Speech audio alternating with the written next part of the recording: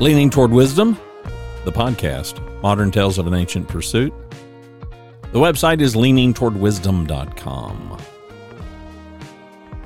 We could talk about happiness. We could talk about self-discipline. We could talk about self-control. We could talk about temptation. We could talk about anxiety. We could talk about all of those things. Why don't we?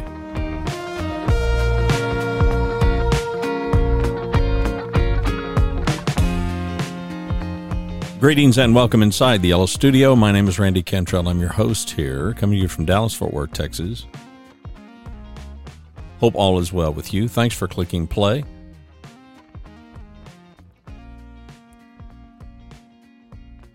Prompted by an article that was entitled, Finances Aside, What Does a Happy Retirement Look Like? I think it was done over at Kiplinger. I think. Not positive.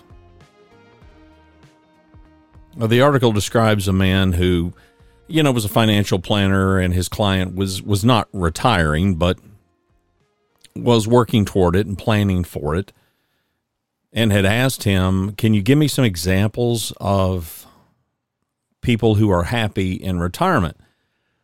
Now, when you get to be my age, the internet knows everything about you. Well, it knows everything about you no matter what your age is.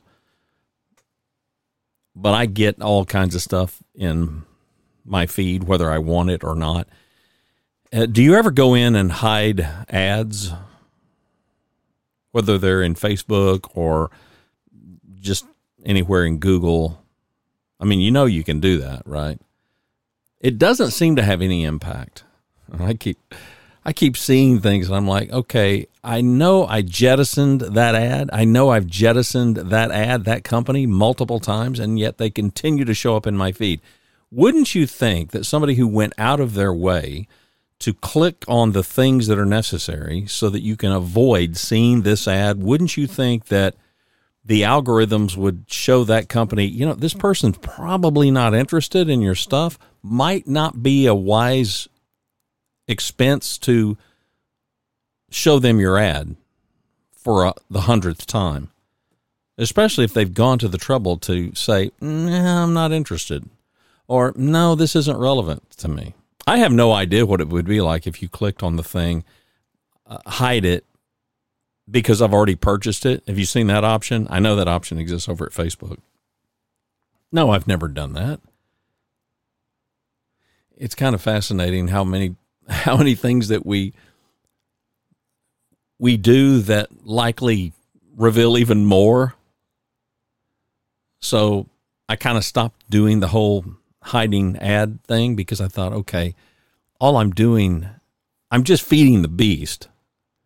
Maybe I'm just better off just playing along and ignoring it, which is what I've started to do. But I get a ton of content, not just ads, but I get a ton of content that has to do with life at this stage of my life, at this age, typically retirement kind of age. So a ton of Medicare, a ton of insurance things, which that's kind of fascinating to me. I have zero life insurance. Now, let's qualify this. No, I'm not independently wealthy. However, I'm not going to pay money for life insurance. I'm past raising kids. I'm past trying to get out of debt. I'm past those big kind of things. Not going to happen. Not going to happen. But I continue to see the ads, and I don't do anything about it. So I get all these articles, and about 2 days ago, there was one, and they're all kind of the same. They all just kind of regurgitate the same stuff. But it's intriguing to me how many of these articles you read it, and it's like, okay, I mean, does anybody read anything? Does anybody pay attention to anything? I mean, these articles are written, and some of these, they just act like they are just, man, we are just giving you some profound information. And it's just, It's drivel. It's just complete drivel. Now, this article that I'm referring to was not drivel. I didn't hang on every word, but a client, he comes into the guy's office. He's pretty anxious about working toward retirement, and he asks a question, which is frankly a good question. He wants the financial advisor, he wants this person that's helping him. I think the guy was a CFP, a certified financial planner, and he wants this guy to give him. Do you have any examples of people who are really happy in retirement? And being a somewhat experienced CFP, he had some examples of people, and they were at different ages. There was a man who was in his 80s. There was a woman who was in her 50s. She was a widower. Somebody was a golfer. Somebody had been in the field of education. So these were people that came from different areas of life, and he was appropriately commenting that, there were some universal, he had found among his clients some universal truths. There were some themes that seemed to have emerged. Now, you could probably predict what these would be. I mean, right up at the top of the list, health. I mean, if we don't have that, then, okay, all bets are off. So these were people who they were happy in retirement because not only had they taken care of themselves, but they had also had the genetic predisposition to enjoy some good health. And that, obviously, that made a difference. They all had a degree of discipline. They all had a degree of patience and temperance and self-control in not only their investing, but particularly in their spending. And certainly some had earned more than others, and in spite of the fact that I believe the widower, was it a widow or a widower? I was thinking that it was a widow, but I could be, now that I think about it, it seems like it was a man and his wife died. And she had cancer.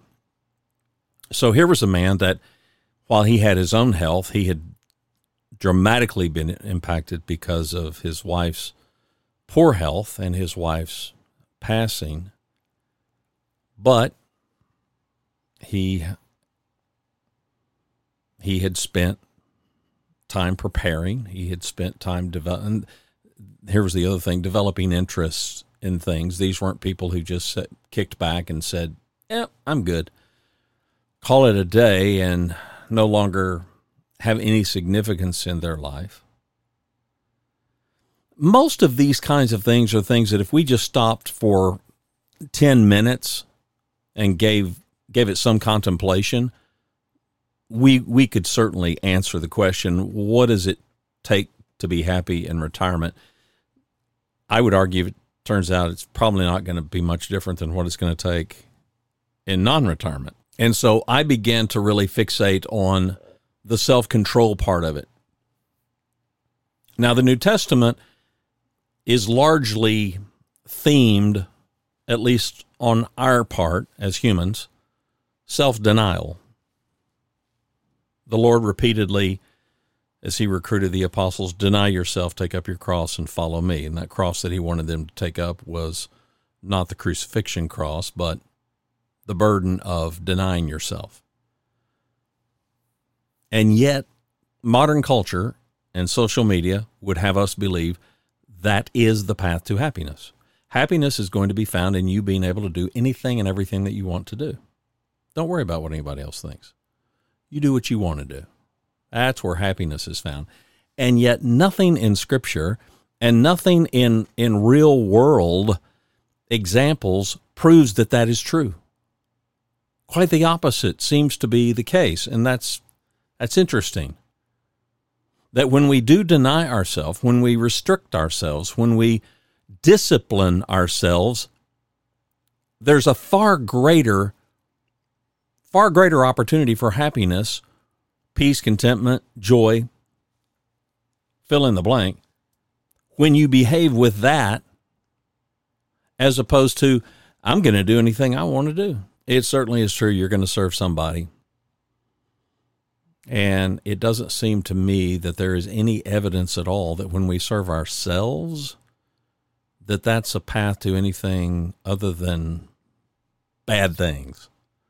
Really, really bad things happening. So I read this article and I start thinking about these kinds of things, and I start thinking about anxiety, and I have a lot of conversations every week professionally. Well, not all of them are professional, but with people that are going through things. Sometimes they're going through professional things. Sometimes they're going through personal things, but going through things. Well, we all are going through things.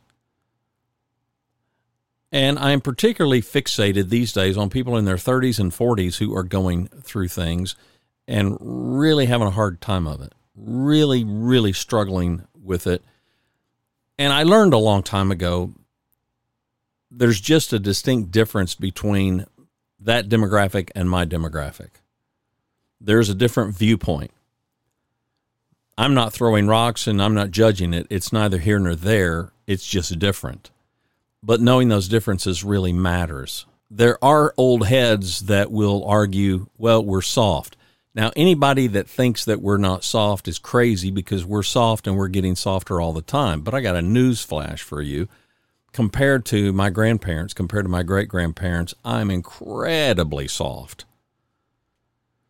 And so defining softness might be required. And it largely is our tolerance for things, our ability to fend things off. I could certainly argue that, given my age, I can fend off some things simply because of age and experience. I don't think it's so much a demographic thing in that regard as it is just years of wear and tear and years of having gone through it. And years of seeing it over and over and over and over and realizing, this is no big deal. Or then seeing other things and realizing, this is a big deal. However, there's no point in me getting too wrapped up about it because there's not much I can do about it. Then there are other things that I'm completely intolerant of.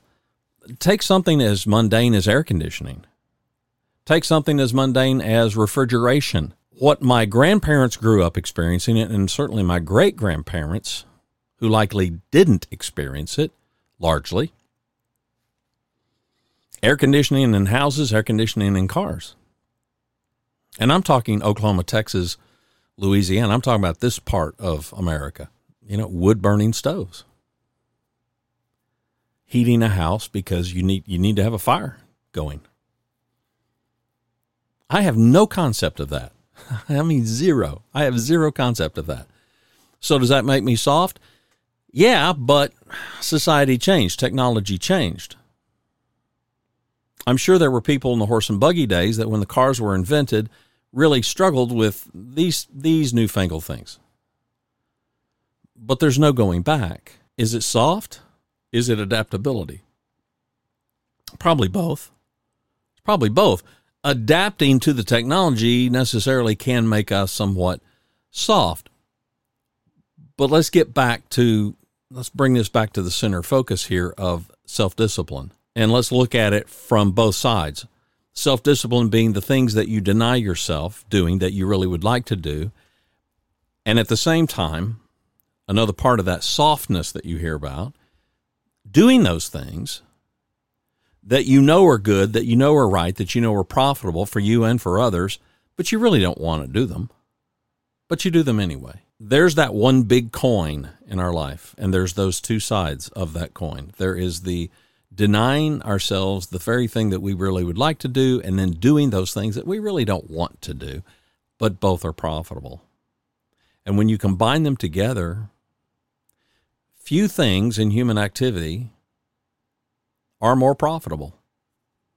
And whether a person is going to retire or they're planning to retire, the self-discipline to deprive ourselves of things that we might want today, but might drive up our debt, might impede our ability to save or to invest, for tomorrow, and then are doing those things that we really don't want to do, which largely is that self-deprivation kind of thing.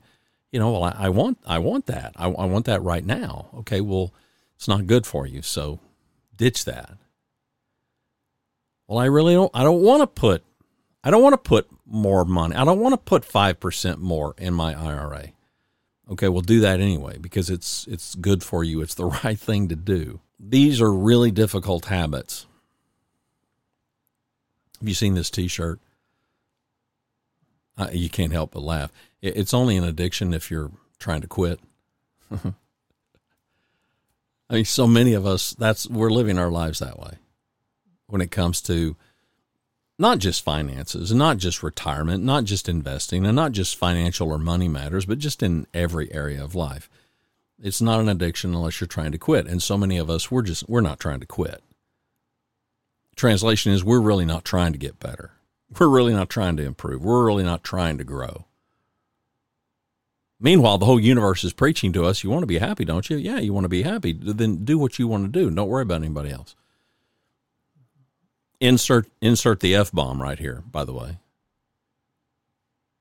I've said this before. Is it just me? I see in social media, the F-bomb is pronounced. I don't mean F with a couple of asterisks and then, the K at the end. I mean the word spelled out, the word spoken out, video, audio, written, text. It has proliferated. It has proliferated the world. I'm not prudish, but yes, it's offensive. It's like, okay, enough already. Enough already. I mean, we've got the book titles, we've got videos entitled, we've got T-shirts. I see it. And no, I don't. I mean, other than just abandoning platforms completely, I don't know how you'd get away with it or get away from it. But we certainly don't have the discipline with language. That's for sure. We don't have the discipline with an opinion. I frequently have this conversation about the purpose of communication. And I came to this conclusion many, many years ago that for many of us, when it comes to self-discipline and particularly with communication, so many of us, we don't have any discipline with that because we've really only got one agenda, and that agenda is to make sure that you know how I feel about it. Oh, I don't care how you feel about it. I'm not interested in how you feel about it, but it's really important to me to make sure that you know how I feel about it. Insert whatever wrangling you want to insert here, because we are trying our best to just make sure everybody understands where we stand on it and what our opinion is. And oh, by the way, bring up anything you want, because I'm going to have an opinion about it. Are you like me? Are there some things that you really that you don't have an opinion about? Are there so many things that if you're like me, I don't know enough to have an opinion about it? And I'm not saying it's unimportant, but to me, it's kind of unimportant. I don't care. And if I don't care, then I haven't likely looked into it deeply enough to probably even have an intelligent conversation with you, much less to expound an opinion that maybe I have formed because I'm frankly uninformed. I could even be misinformed. I just don't care. It just doesn't matter to me. Then we've got these people that we encounter in our life, and it doesn't matter. Bring up anything under the sun. They have an opinion. They're going to let you know what that opinion is. And you're sitting there thinking, man, well, I mean, where's the time for life? Is there any time for living here?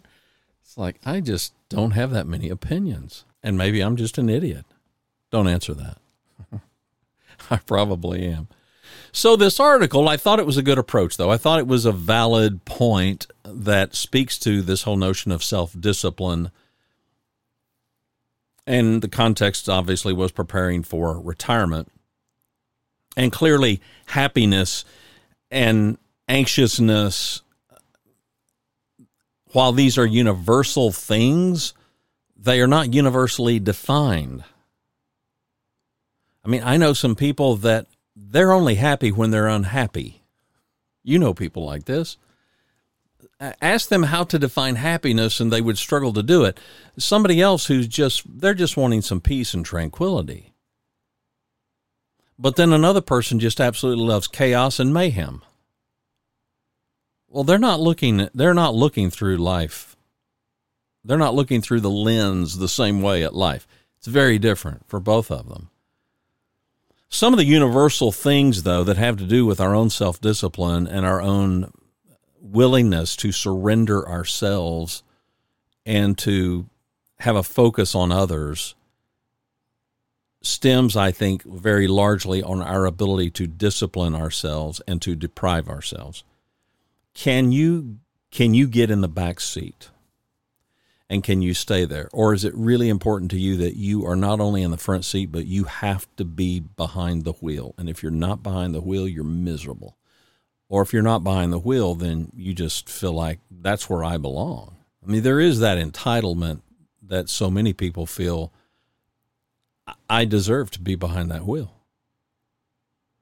Never mind that there may be 3 other people in the car, all of whom are eminently more qualified and experienced to be behind the wheel. But we just can't deprive our ego of it. We just can't seem to help ourselves. I posted over, I don't know where I posted it. I may have posted over at Instagram. I'm not real sure. But I posted it somewhere, and it was a quote by T.S. Eliot. Most of the trouble in the world is caused by people wanting to be important. Most of the trouble in the world is caused by people wanting to be important. He was completely correct. That has been my experience. The conflict that I have seen, the trouble that I have seen is because somebody wanted to get their head higher than somebody else. Position, honor, fame, adulation, pick your poison. They wanted more of it. They had a view of themselves. They had a self-importance that they refused to overcome. No self-control when it came to their own ego. They are the most important person on the planet. Oh, they would never tell you that, but all we have to do is watch behavior, and you can see it. You can see people who are not willing to submit in a conversation circle, people who are not willing to submit in work, people who are not willing to submit or acquiesce at home. You see it in every phase of your life. Discipline, self-discipline, fosters self-awareness. Chicken and egg. You can argue till the cows come home what you think comes first. Is it self-awareness that comes first, or is it self-discipline that comes first? I'm going to argue that it's self-discipline that comes first. That if we can just make up our mind that we are going to deprive ourselves, that we are not going to think ourselves the most important person in the planet, that we are not going to think of ourselves as the smartest person in the room, but we're going to behave in ways where we show that we value other people. And when we are kind and considerate, I think it fosters our ability to see ourselves more accurately and to know those things that we need to work on, to know those things that we need to deprive ourselves of because these are particularly vexing things for us. I think we learn, yes, that may be an addiction, that may be some predilection for bad behavior, and I need to stop that. I need to curb that. I need to stop that altogether. I need to fix that. I need to work on that. But I believe that self-awareness comes from first making up our mind that we're going to behave in a way that good humans behave. We're not going to do everything that we want to do, and we're going to do some things that we know we really don't want to do, but we know they're good. They're good things to do. They're smart, they're wise, they're prudent, they're whatever. but they're positive things that we know we should do. And if we can make those two things habitual, man, don't you just, how can you not believe that would be an ability to make ourselves exemplary? So when somebody says, what's a good example of somebody who retired happy? What's a good example of somebody that you think is kind of living their best life? Wouldn't you hope to be the example for that?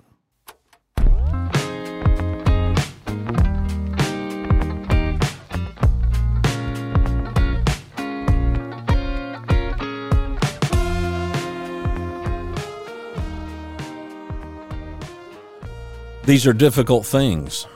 If they were easy, everybody would do them.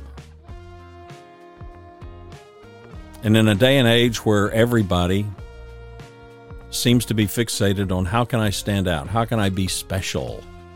Well, newsflash, you are special because there's only one of you. Another newsflash is you're not so special because you're human and we all have these problems. We're all vexed by various and sundry things. None of this is easy for all of us. Doesn't mean our problems are identical, but generically speaking, they are pretty universal. And the good feeling that we get and the positive impact that we can have knowing that we have deprived ourselves of something that was not good for us, not good for anybody around us, not good for our present, not good for our future. And that's another thing that's worth some conversation somewhere down the line, and that is all this preparation for the future. I talked about it last week. You're not going to be remembered any differently than for what you are thought of right now. And so the present really, really matters. The best way to prepare for tomorrow and the future is today. Put in the work today. Deprive yourself of the things that you know you should deprive yourself of today. Lean into those things that you really don't want to do, but you do them anyway because that's the right thing to do and it's beneficial for you today. Newsflash, it will compound. And it will be even more valuable for you in the future. leaningtowardwisdom.com is the website.